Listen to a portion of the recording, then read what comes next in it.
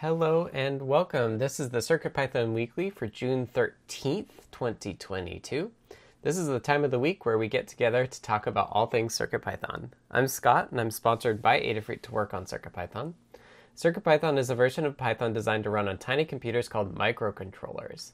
CircuitPython development is primarily sponsored by Adafruit, so if you want to support them and CircuitPython, consider purchasing hardware from adafruit.com.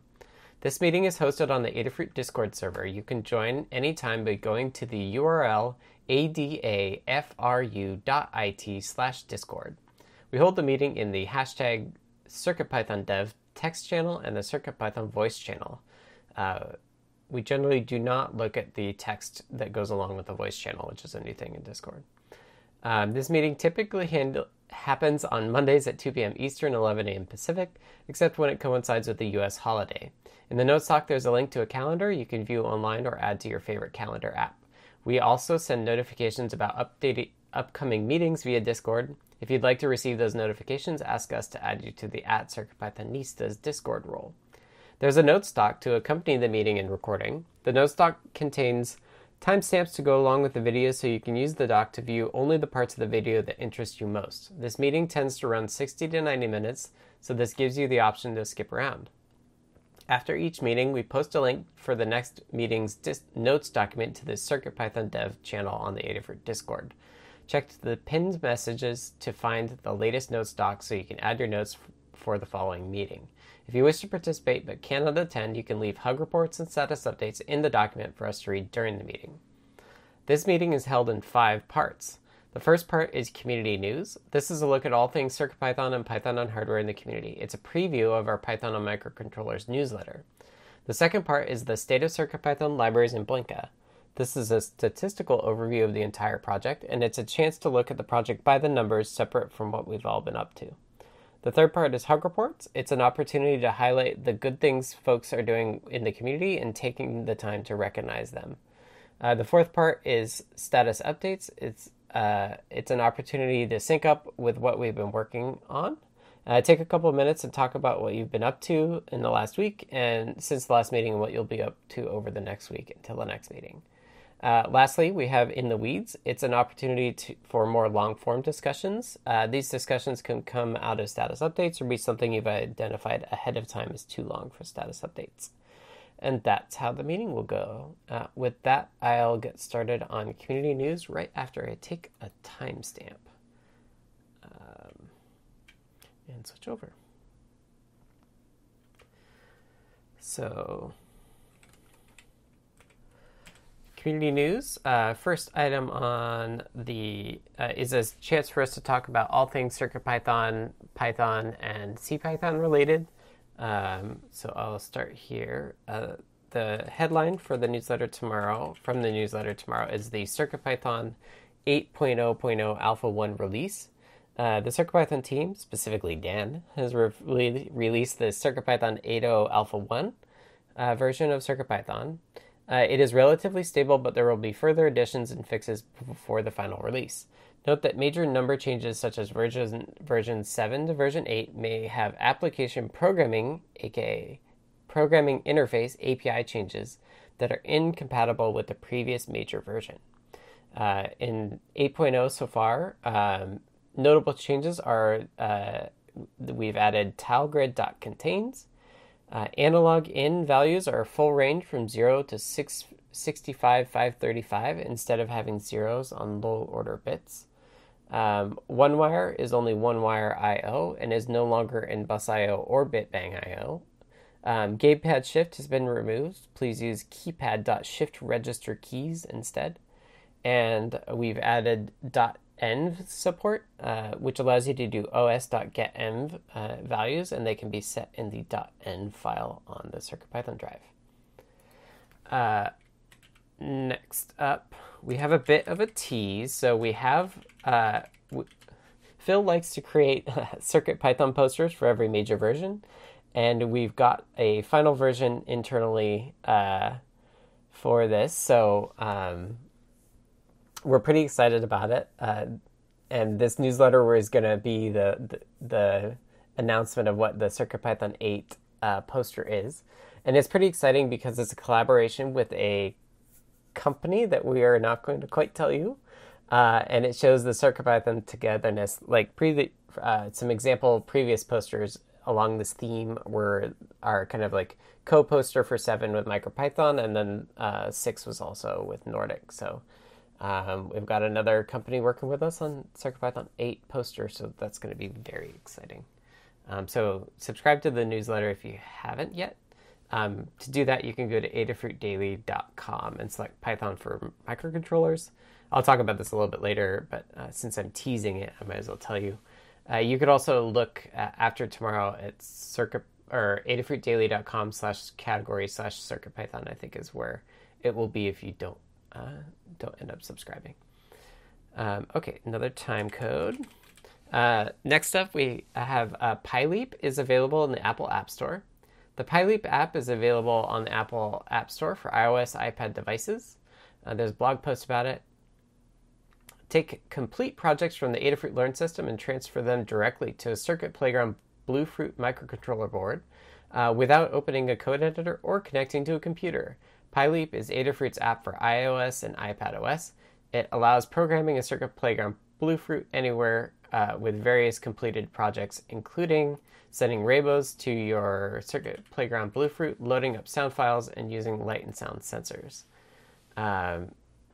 PyLeap is available on the App Store.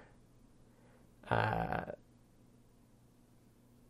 believe it works with Clue as well. So it's Circuit Playground Bluefruit and also Clue. And it works wirelessly over Bluetooth Low Energy. Okay, next up. And Kattni confirms that it works for the Clue as well. Next up, we have PyOhio, say that 5 times fast, has announced their talks for PyOhio 2022. It'll be online July 30th with streaming talks and community discussion. There's a link there at pyohio.org, and there's info via Twitter as well. And note that CircuitPython team member Kattni will be giving a talk, Simplicity and Fun Learning with CircuitPython. Next up, the PSF board election dates for 2022 have been announced. The PSF board elections are a chance for the community to help find the next batch of folks to steer the PSF. This year, there are 4 seats open on the PSF board. You can see who's on the board currently on python.org. Nominations for the new board members opens June 1st. The timeline is nominations open June 1st. The cutoff for nominations is June 15th, so in 2 days. And these are marked as Anywhere on Earth, AOE. That's when the voter application cutoff date is as well, June 15th. The candidates are announced the next day on the 16th. Voting starts the 20th and ends the 30th. Nominations should be made through a form on the python.org site, and you will need a python.org account to do that as well. You can nominate yourself or someone else, but no one will be forced to run, so you may want to consider reaching out to someone before nominating them. And thank you to FoamyGuy for putting the links in. Next up, more CPython news. Python 3.11 speedup benchmarks. Last month, Python 3.11 Beta 1 was released as their first preview of this major update to the Python programming language. Besides new language features and other improvements, Python 3.11 performance is looking fantastic with very nice performance uplift over prior Python 3 releases. Besides changes affecting the Python language itself, Python 3.11 has been landing performance work from the, quote, faster CPython project, end quote, to speed up the reference implementation. Python 3.11 is 10 to 60% faster than Python 3.10, according to the official figures, and a 1.22 times speed up with their standard benchmark. And Phoronix has some info in addition to the Adafruit blog. And with that, we should say thank you to Anne for putting all of these juicy details together in our newsletter. The CircuitPython weekly newsletter is a CircuitPython community-run newsletter emailed every Tuesday. The complete archives are available at adafruitdaily.com/category/CircuitPython. It highlights the latest Python on hardware-related news from around the web, including CircuitPython, Python, and MicroPython developments. To contribute your own news or project, edit next week's draft on GitHub at github.com/adafruit/circuitpython-weekly-newsletter, and there's a drafts folder there that you can edit, or you can submit a pull request there with the changes. You may also tag a tweet with hashtag CircuitPython on Twitter or email cpnews@adafruit.com. And Mr. Certainly is providing a live review saying, really digging the newsletters, a great way to keep up to date. So thank you all, and thanks to Anne for being the editor for that newsletter. Okay, next up. The state of CircuitPython libraries in Blinka. This is our second section. This is a kind of statistical overview of the health of the project and its sub-projects. Really meant to ground us in some numbers that we kind of think are kind of key indicators of the health of everything. So first, overall, we had 25 pull requests merged from 15 different authors. So thank you to all those folks. A couple names that I haven't seen very often or are new are R. Tiley, Isaac Ben, and Shamaloon.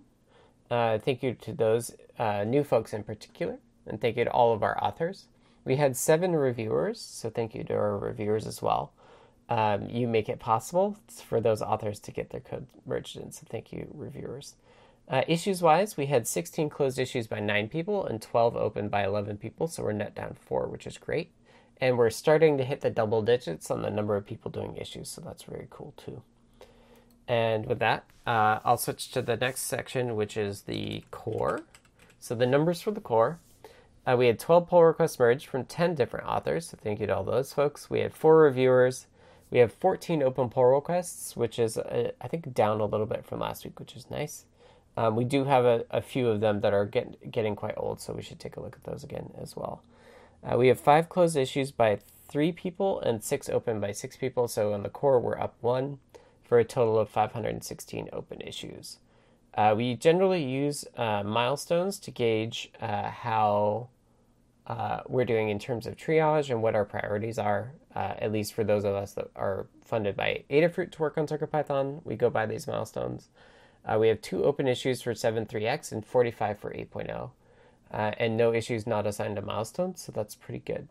We'll definitely want to triage those 8.0 ones because that's a lot to do before we have a stable release, so we'll have to decide on those later.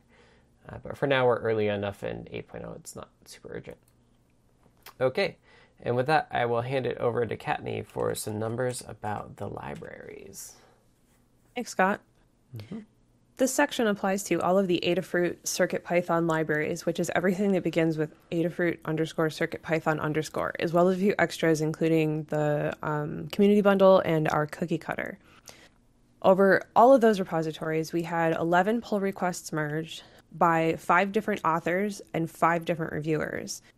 Of those merged pull requests, one of them was 113 days old, so I'm really glad to see that we're still getting through older PRs. And that leaves us with 24 open pull requests. We had 10 closed issues by 7 people and 5 opened by 5 people, leaving us with 639 open issues. 184 of those are labeled Good First Issue. If you're interested in contributing to CircuitPython on the Python side of things, check out circuitpython.org/contributing. It has all of this information and more, including a detailed list of the open issues. If you're looking to contribute to by reviewing, check out the open PRs. Leave a comment if you have the hardware, test it, and let us know. All of that is helpful. And then we can talk about leveling you up to our review team. If you're looking into contributing in terms of code or documentation, check out the open issues. You can search them by label. Good First Issue is a great place to start if you're new to everything. We also have a guide on contributing to CircuitPython using Git and GitHub, which will definitely help you out if you're new to either of those. And we're always available on Discord to help. So don't be intimidated by the process. We want to make sure you can contribute in a way that works for you. In terms of library updates in the last 7 days, all of them were updated, which is why the list is way too long to include, as said in the notes. We did a couple patches, and it led to 2 sweeping releases across all the libraries. So not any huge deal that happened, but that's why it shows, if you check the stats, that every library was updated. That's what I've got. Awesome. Thank you, Kenny. I think we do need to make an Eva bot at some point for doing releases too. Okay. Next up, we're going to ask Maker Melissa for an update on Blinka. Hello. So Blinka is our CircuitPython compatibility layer for MicroPython, Raspberry Pi, and other single board computers. And this week we had 2 pull requests merged by 2 authors and 2 reviewers. There are currently 4 open pull requests amongst all the repositories, and there was 1 closed issue by 1 person and 1 open by 1 person, leaving a net of 75 open issues. There were 8,588 PyWheels downloads in the last month, and then we are currently supporting 89 boards. And that's it. Awesome. Thank you, Melissa. Okay. And that's it for the state of CircuitPython libraries in Blinka. Our next section is Hug Reports. This is the first of 2 round robins that we do, where I will start and then I'll go through the list of folks in the notes doc. If you're marked as text only or lurking, I'll read the notes off. Otherwise, I will call on you and you can unmute and read things off. So Hug Reports is a chance for us to say thank you to folks for the awesome work they've been doing within the community. I will start and then we'll go down the list. So let me take another time code. It's hard. I don't have my numbers labeled on my keyboard, so sometimes I have to think about it. Okay, first up, Hug report to Shamaloon for a bunch of additions to the Czech translations, so that's been awesome. Hug report to Gambler for many contributions and reviews. Hug report to Dave Putz for the Pulse in rework and the rework test and review. And a Hug report to Kurt E for the ExpressF UART fix. And next up, we have notes from C. Grover,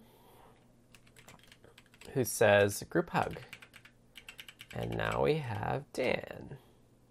Okay, thanks. So thanks to R. Tiley, who, as Scott mentioned, is a new contributor, and PR turned on collections.deque, D-E-Q-U-E, in CircuitPython, which was a thing we should have done a while ago. So thank you. And then a group hug for everyone who's working on library fixes and enhancements. My inbox is filled with library changes and PRs and reviews. It's wonderful. Okay, thank you. Thanks, Dan. Next up is Foamy Guy. All right, thanks, Scott. First hug report this week for Dan for making the new beta release, as well as a group hug for everybody that contributed. Hug report for a GitHub user Mew-CX, who found a specific issue with some of our example code that had indexes for weekday names that were different than the way that CPython does it, and submitted a fix for one of those. Hug report for TechTrick for helping resolve an issue that came up in a test case inside Circup with the change that I made last week. And lastly, for me, hug report this week for Kmatch, who made Bitmap Tools RotoZoom actually quite a while ago, but I've been playing with it a lot the last few days and continue to find new and interesting things that it can do that I didn't quite know about. So thanks to Kmatch for that. Awesome. Thank you, Foamy Guy. Next up is Kattni. All right, first up, a hug to TalkTrick and Eva for adding scripts to the new tools directory in the AdaBot repository.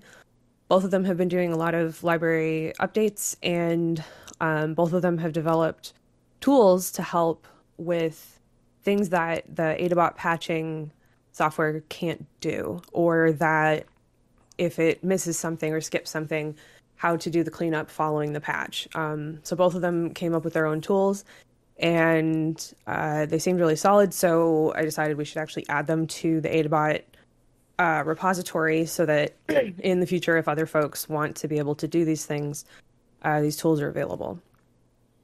To Jerry for continuing to help with my mailbox project. To Mark Gambler for going through the mailbox code with me and providing some pseudocode to illustrate his ideas. And finally to Dan for a nice chat and for adding some ideas to the mailbox project as well. And that's what I've got. Awesome. Thank you, Kattni. Next up is Maker Melissa. Hello. I just want to give a group hug to everyone. Thank you, Melissa. Next up, I have notes from Mark, who says, a hug report to Dan H. for a quick answer about doubles in CircuitPython. Next up is Tammy. Hello, I just have a group hug for everybody this week. Sweet. Thank you, Tammy. Okay, next up is TechTrick. So my first one is for all of the maintainers and the regular contributors that have made contributing to CircuitPython fun and meaningful, and who got me to this point recently. Really new, is that I'll the Adafruit has sponsored me to work on CircuitPython part-time. So thanks to everyone who got me here. So Foamy Guy, who originally organized and managed the type annotation PRs that originally got me hooked into contributing regularly, to Katney, who has always had a bunch of library improvement projects, and those have kept me going, and for trusting me still to this day not to block and rebase anything, accidentally, of course. Everyone who I've interacted with so far in the community, it's really awesome to just open up the laptop and start working on things and chatting with people. It's the community is by far my favorite part. More technically, this week, thanks to Dan for helping me figure out why my Bluefruit Connect scripts weren't working. Turns out you can't send, I think it's more than 20 bytes in the app, and that was driving me nuts, trying to figure out where there's a bug in my code. I'm sure there are, but that wasn't it. So, and a group hug. Awesome. Thank you, TechTrick, and congrats on the part-time sponsorship. All right, that's it for Hug Reports. Next up, we have Status Updates. Status Updates is also a round robin, but this time we want to hear kind of what you've been working on in the last week and what you're working on in the coming week. Although I tend to not structure it that way. So I will start for my own update. I merged in the translation changes, including like optimizing the translate function and stuff, but I can't remember if I said that last week, so I thought I'd mention it. I'm just about ready with auto Wi-Fi changes. So its behavior depends on .env file, so it should be backwards compatible. Basically, if you have your Wi-Fi credentials in the .env file, CircuitPython will join the Wi-Fi before user code starts, generally. This is a prerequisite for web workflow stuff because we may want to be on your Wi-Fi while user code's not running. That change also includes terminal I/O support for the title bar and changes to the default display I/O group that adds a title bar tile grid. So whereas what we used to do is we used to position Blinka in the upper left and then the like terminal to the right of it, unless it's tall and then it switches around. But basically now what you'll do is you'll get Blinka in the top, you'll get a text or a tile grid next to Blinka that is the title bar. So it's not scrolling text, and then below it is all of the scrolling text. And the nice thing about that is that it's a place to put text that you know that will always be on the screen. And in this case of this auto Wi-Fi stuff, we put the IP address of the device there, or the Wi-Fi status, and IP is the interesting bit. I'm running into some code size issues that I'll need to resolve before it gets merged in. And then the next step is to work on the basic HTTP server that will be kind of the foundation for the web workflow. It looks like we'll need to add polling to the sockets, which is kind of unfortunate. But we have ways of doing that if we need to. So basic HTTP server will do some redirect stuff, some hostname checks, some super basic authentication, and then you'll be able to push, pull, delete files, and also get connected to the serial output over a WebSocket if all goes to plan in the longer term. Okay, so that's my status update, focused on the web workflow stuff. Next up, we have notes from C. Grover that I'll read off. C. Grover says, I made progress with the display.io based RGB matrix brightness / gamma class. It works nicely for predefined display I/O objects such as palette bitmap palettes, labels, and shapes.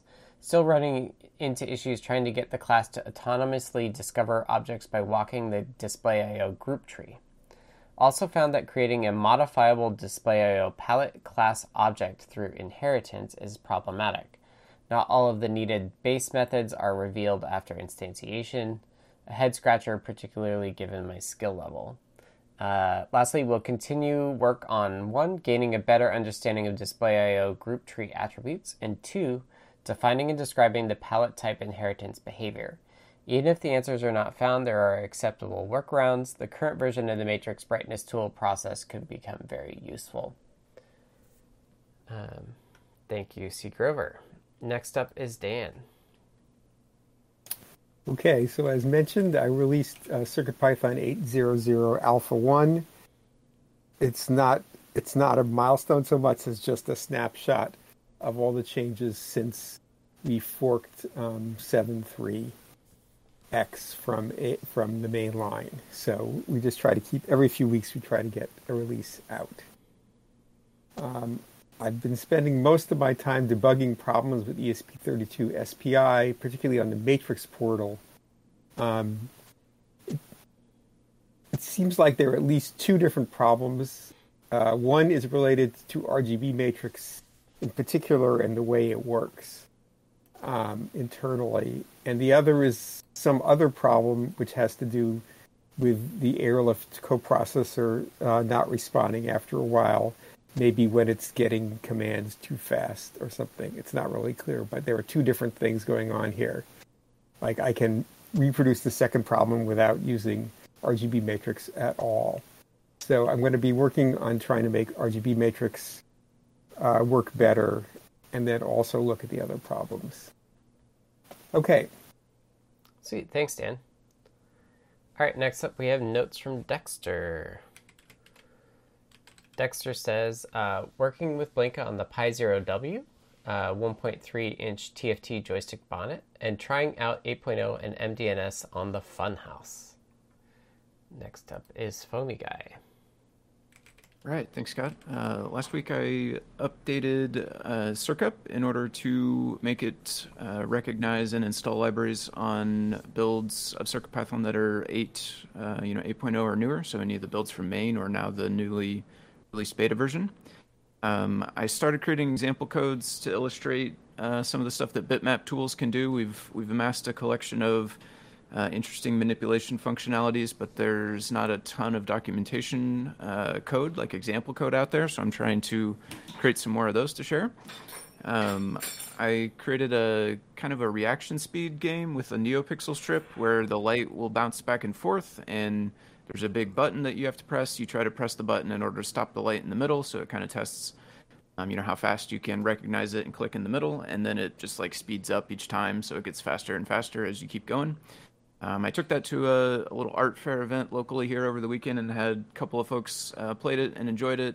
I talked with some of them, especially a couple of kids who played it the most, about some different improvements to make for that, so that was a lot of fun.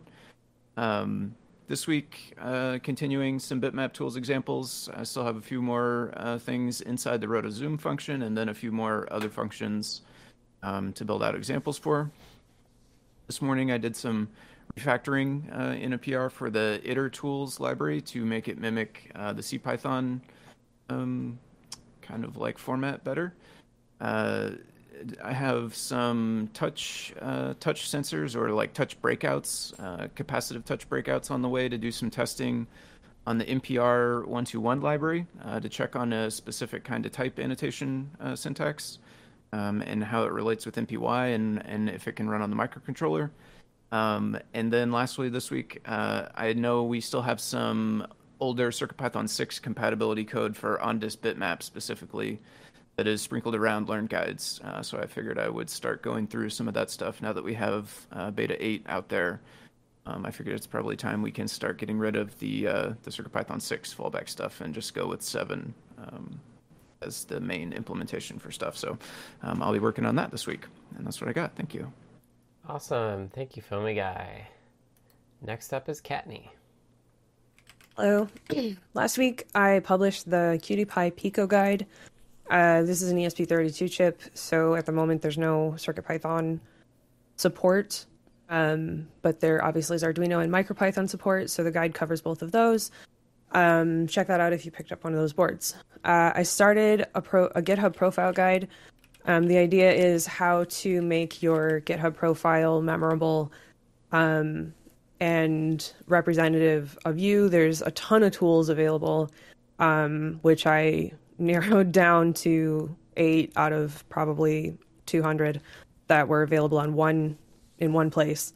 And I'll be highlighting those tools and updating my own GitHub profile in the process so that the guide shows it in action, as well as explaining, where you can find this information. And also talks about what kind of information to add, because not everybody knows what to add to a profile. I certainly struggle with that, so that'll be good for me and also good for anybody else who struggles with that. And then the next guide I'm doing is a GitHub Actions Status Tower Light guide. I have this little USB tower light, and I'm going to have it match the GitHub Action status of a repository, probably CircuitPython. And so the colors will match the status colors. And then otherwise, last Friday to taking my cat to the vet, the blood work came back significantly improved from last time. She has kidney disease, and we put her on kidney food. And the blood work is apparently excellent now. It just turns out she's very dehydrated, and now she needs subcutaneous fluids daily, so that will hopefully not turn into an ordeal. But that was a whole thing that happened at the end of last week. This weekend I went to Motor City Pride. That was a lot of fun. And then as well, I got the mailbox project working again, but I need to rewire the read switch to the opposite direction from the current one for it to be working properly. We'll be scrambling this week to make the code do what I want it to now that I have the basic code working, and I'm definitely going to get some help with that. And finally, my talk was accepted to PyOhio, so once I get through the mailbox project, I'll begin to prep for that. Recording is due on July 17th, if I remember correctly, so I have a bit of time, but I'm also really, really, really good at leaving everything to the last minute. And that's what I've got. I feel you on that. Awesome. Thank you, Katty. Next up is Maker Melissa. Oh, so for me, last week I worked on the SMTPE external driver for the it's a touchscreen driver for the Raspberry Pi, and am making some progress on that. I tested the TSC 2007 touchscreen driver and some more, and found my hardware wasn't passing some of the basic tests, so it's possible my touchscreen was damaged in storage. Anyway, I have more hardware now, and it's working great. This week will be a short week for me, and I'll be out in the next couple weeks for foot surgery and recovery. And before that, though, I'm going to continue working on the touchscreen stuff and go through any guide feedback. And there's time I may look at some of the HT16K33 issues. And that's it. Awesome. Thank you, Melissa. Okay, next up is Tammy Makes Things. All right. So last week I didn't do any of my Twitch streams because of a combination of work stuff and a recurring internet outage in my neighborhood that has been ridiculous. I've had 6 multi-hour internet outages in the last 2 weeks. So thankfully I have a new internet provider now, so hopefully that problem is solved. I figured out how I need to fix the graphics rendering test that I did for my CircuitPython card deck library, so the next time I stream I can fix that. And on Saturday I attended the Desert Pi Python meetup and spent some time chatting with some other hardware interested folks and singing the praises of CircuitPython. This week, now that my internet is working again, I want to get back to streaming and adjust my streaming schedule a little bit to be better aligned with my work schedule. I want to keep working on the card deck library, and specifically now that I'm into the graphic rendering stuff, I want to get some progress on that. Maybe work on some other pull request reviews if I have time. And I've been invited to give a demo of CircuitPython at the next Desert Pi meetup in early July, so I need to start figuring out what that would look like and planning for that. And that's what I've got. Awesome. Thank you, Tammy. Do you mind disclosing what your who your new provider is? I switched to Verizon 5G home internet, and it's interesting. astonishingly fast and so far much more stable than Cox has been. Huh. Yeah, very I'm interesting. getting almost 500 megabit downlink, and I'm getting about 175 megabit uplink on average. Wow. That's awesome. I hope it stays that way. I'll be curious to see, in my non-CircuitPython world, I've been interested in I will be too, broadband. but it's also has the advantage of being $100 a month cheaper than what I was paying Cox for continuous outages. So yeah, that's pretty wild. Yeah, we'll see how it goes. We're spoiled here. You can get fiber for about $65 a month. Oh, nice. Yeah, I would get fiber if I could, but I can't get it in my neighborhood. So yeah, yep. You guys need to get on that.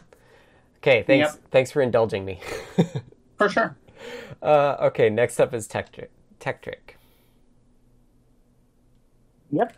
So last week, as mentioned, I added the new script to AdaBot. And as a bonus, I made them all platform and tool independent scripts. Previously, they relied on the GitHub command line interface, which is great, but requires additional installation. It's a little bit, more convoluted. So secondary thank you to the Pi GitHub and Git Python projects for making it really easy to write Python scripts for hooking up to GitHub and use Git respectively.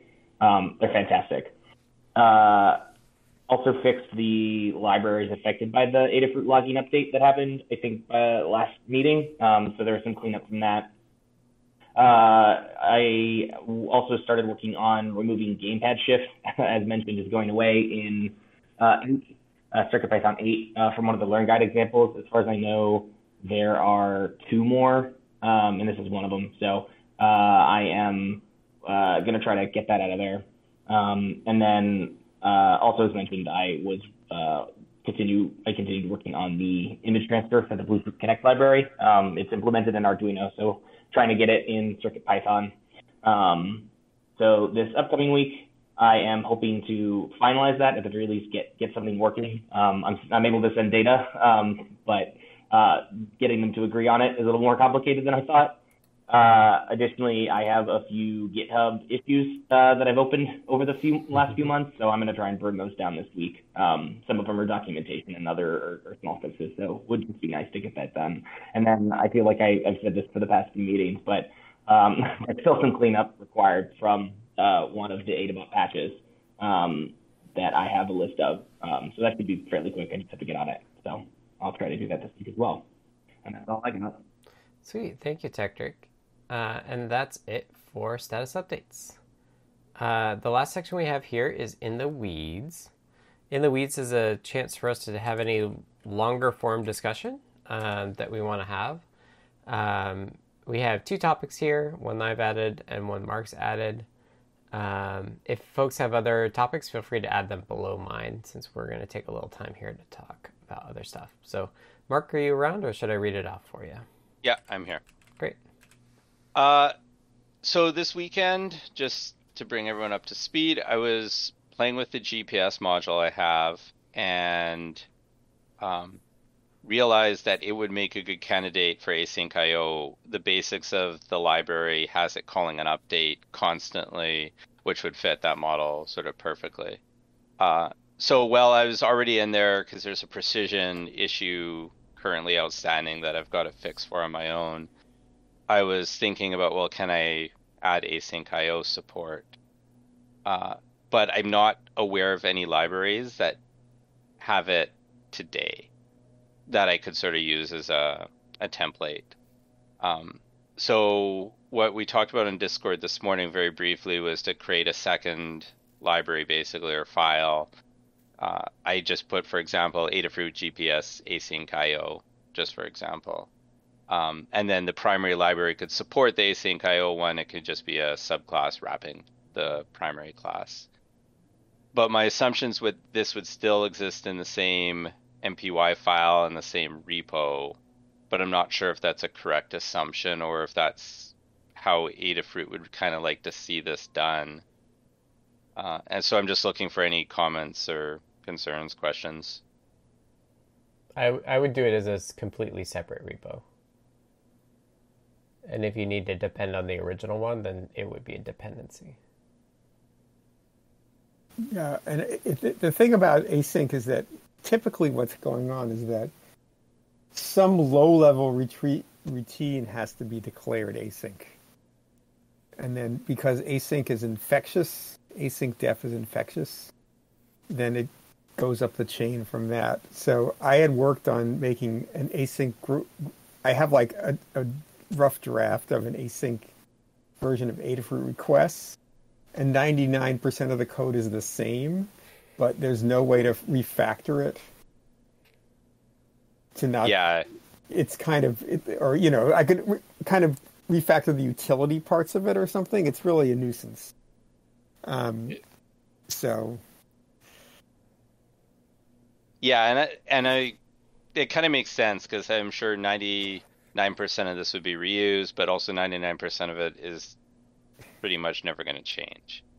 Yeah, I mean, if you think about, you can say like, well, I'd like to duplicate the original API, but you could think about, is there some restructuring of the API that would be different? I don't know. Or if you take the original API, which is maybe a little too high level or something, could that be broken down into something that you could call? Yeah, GPS is a pretty simple example. Yeah. Compared to requests, for sure. Mm-hmm. Tetrick in the chat just posted, is it possible to have a fork of the current library so you can pull the feature updates easily? That's an interesting idea, yeah. Yeah, I think that's a good idea. Yeah. Yeah. The same thing's going to be true of requests, yeah. So I'd be interesting to, I don't have time to work on the requests right now, but I think it would be interesting. That's a better first library to look at than requests. So if you and you could look and see whether, I mean, I would also look and see whether you see some similar like CPython libraries that are async. You know, there are many request style libraries that are async in CPython, but they're big. They're really complicated, like AIO HTTP AIO HTTP, or there's some other ones too. Asks, I think. So maybe see if there's some simpler libraries that are also async, and see if there's some way of rethinking the API that would be easier. That's all I could suggest. Yeah. Hey, Dan? What? Dan? Yeah. Maybe to structure it so you could figure, in terms of trying to figure it out, couldn't you make it couldn't you turn the GPS library into a package and then make async a separate section of it? Yes, we could do that, and that's what I originally did in requests. But there's still possibly a lot of code duplication, and it takes up space. Yeah. Okay. Yeah. Got it. That makes sense. Yeah. Because in other words, the changes to make async work might not be that small. Right. Exactly. Small enough to get away with that. Okay. Yeah. Unfortunately, it's like that's not an add-on. Yeah. One thing I did point out for Mark earlier that I'd bring up here is just that I think it's safe to assume that async stuff is going to run on larger ports or larger boards. So it's okay to have like the async stuff reference the original library, but I wouldn't do the reverse. Mm-hmm. Okay, that makes sense to me. Maybe I'll take a run at it and see how it looks like. Yeah. I think it would be interesting. No matter what, you'll learn something. And, you communicate what you learned to us. That'd be great. Yeah, that for sure. And just so you know, Dan, I looked at that precision error, so I also want to try to PR that one in, because that's just a float limitation. Yeah. Okay, good. I do think, Mark, that you're exactly right. This is a good test case, because I do see a world where we have a lot of async libraries for folks that want to live in that world. The other place to look is maybe look in MicroPython, see what they've done, because they're definitely ahead of us in the async world. Yeah, that makes sense. I'll take a look there, too. I haven't really looked into it a whole lot besides yesterday, so. Yeah, you could ping Jimmo from CircuitPython Dev, and he might have some thoughts for you, too. All right. Cool. That's it, then. Thanks. All right, and last up, I just wanted to make a note and tease folks. Since I'm kind of like heads down on this web workflow stuff, I think it's time we could think about adding ESP32 support to CircuitPython, kind of in the same vein as our C3 support. So if there are folks here that like working in Espressif and have a bunch of ESP32 boards they're interested in supporting, now's the time that we could start merging that in, I think. Any folks have comments about that, or? I was. What is the like on a vanilla ESP32 board? Is there some sort of standard flash size? I was just curious. That's a good question. Like if you took like I don't know. Yeah, like what is it? There are all these like Jelly Bean sort of ESP32 boards. Maybe there's no consistency about how much flash they get. Well, we should probably look at the ESP modules, right? Yeah, that's a good idea. So if we just pull up, like even the module, like the module we use for the airlift is. We could just support certain boards like Whippersnapper does. So we use a Room 32. I can't remember. The Room is without extra something, right? It's without PSRAM, I think. Okay. Don't they have a product guide? And some of these modules are actually marked as like not recommended for new designs, but that might be true of all ESP32. I'm not sure. So I think it would be good. Maybe not to do specific boards like Melissa is suggesting, but maybe have minimum requirements. Yeah. Like minimum this much flash. That makes You sense. might be able to make a generic build, which might save a lot of. If that's what MicroPython does, and I really don't like that approach. You know, like I like specific stuff because then you can customize it. I know you're worried about how many builds we're getting. Yeah, of course I'm worried about that. We can solve that problem. Right. The MicroPython situation is ultimately very confusing as well to new folks. Raise my hand here. Okay. Because I had to deal with it recently. And that single build thing is because of how we have provided things in CircuitPython since the beginning. It's awkward, and it took me a bit to figure out that these two very different boards that I was dealing with use the same MicroPython build. So I kind of agree with Scott. I would rather see board-specific things. Well, what I'm thinking about is that, I'm thinking about people who have their own boards, and it's great to have a lot of boards, but if we get a lot of like, oh, I made 6 copies of this board for me and my friends, I'd really rather not spend the CI time on those. Mm-hmm. So that I think if there's a generic build available to say like, or this works with a Room module or something like that. Just say like, if you made a board that basically all it is a breakout for the Room, use this build first, or something, and because a lot of boards are like that. They're like, oh, this is basically a carrier board for a module, right? So and I think if we express it that way, that's fine. Okay. So, but I agree, right? To not express it that way, is confusing. That's kind of what I was. So I'm looking at their product selector, Espresso's product selector, and there's one module, or maybe it's not a module, but there's only one thing listed with 0 flash. That must be just the chip. Yeah. And then the minimum flash after that is 4 megabytes. Okay. 4, 8, 16. Well, that's pretty nice. Yeah. And it's 512K SRAM, so that's nice too.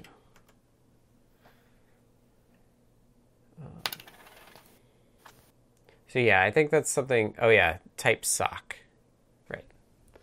So that zero flash one will be paired with a flash externally. Did Microdev or Unexpected Maker make any plain vanilla ESP32 boards? I believe Unexpected Maker does. Like that, So the original might be Tiny interested in this. Pico is. Yeah. The original Tiny Pico, I think, is an ESP32. Yeah, I mean, there's a lot of ESP32 boards. That's why Right. this is pretty interesting. And, like, with the web workflow, I think it's going to be very cool. Right. So, yeah, maybe we just say 4 megs. Like, if you don't have 4 megs of flash, then the only way you're going to actually get that is if you've used the chip yourself and put an external flash that's smaller than that. Because all like this list from Espressif still lists all their older modules as well, and they had 4s too. Because I think there's one C3 board that has 2 megabytes, right? So we should just say like 4 megabytes. And that's more like because the C3 is kind of like the ESP8266 replacement. Yeah, that's true. There is a C2. I don't know. Did you hear about? I saw that. I did see that. It's not Announced really relative. available. Yeah. It's going to be more interesting when we can get our hands on these chips. They've announced like a C6 that does Wi-Fi 6 as well. Oh, really? Okay. And an H3 or something. So there's more coming, but it's really a matter of what we can get our hands on, I think. Anyway, that's a tease. It's something I'd like to do at some point, but first I want to get this web workflow stuff going first, and then we'll do ESP32 if we haven't gotten to it sooner. But, all right, let me wrap us up.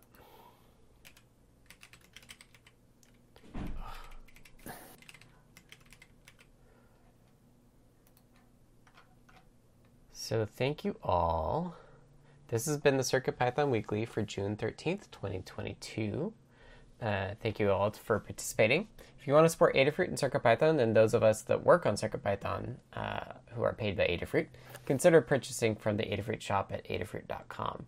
The video of this meeting will be released on YouTube at youtube.com/Adafruit, and the podcast will be available on major podcast services. It will also be featured in the Python for Microcontrollers newsletter. Visit adafruitdaily.com to subscribe. The next meeting, I believe, is normal. Let me double check. Yep. Will be on June 20th, which is a week from today, at the normal time, which is 2 p.m. Eastern, 11 a.m. Pacific. This meeting is held on the Adafruit Discord server, which you can join by going to the URL adafru.it/discord. To be notified about the meeting and any changes to the time or day, you can ask to be added to the @CircuitPythonistas role on Discord, and you'll get mentioned with notifications about that. With that, we hope to see you all next week, and have a great week. We'll see you on the Discord. Thank you all. Thanks, everyone. So Thanks, Scott,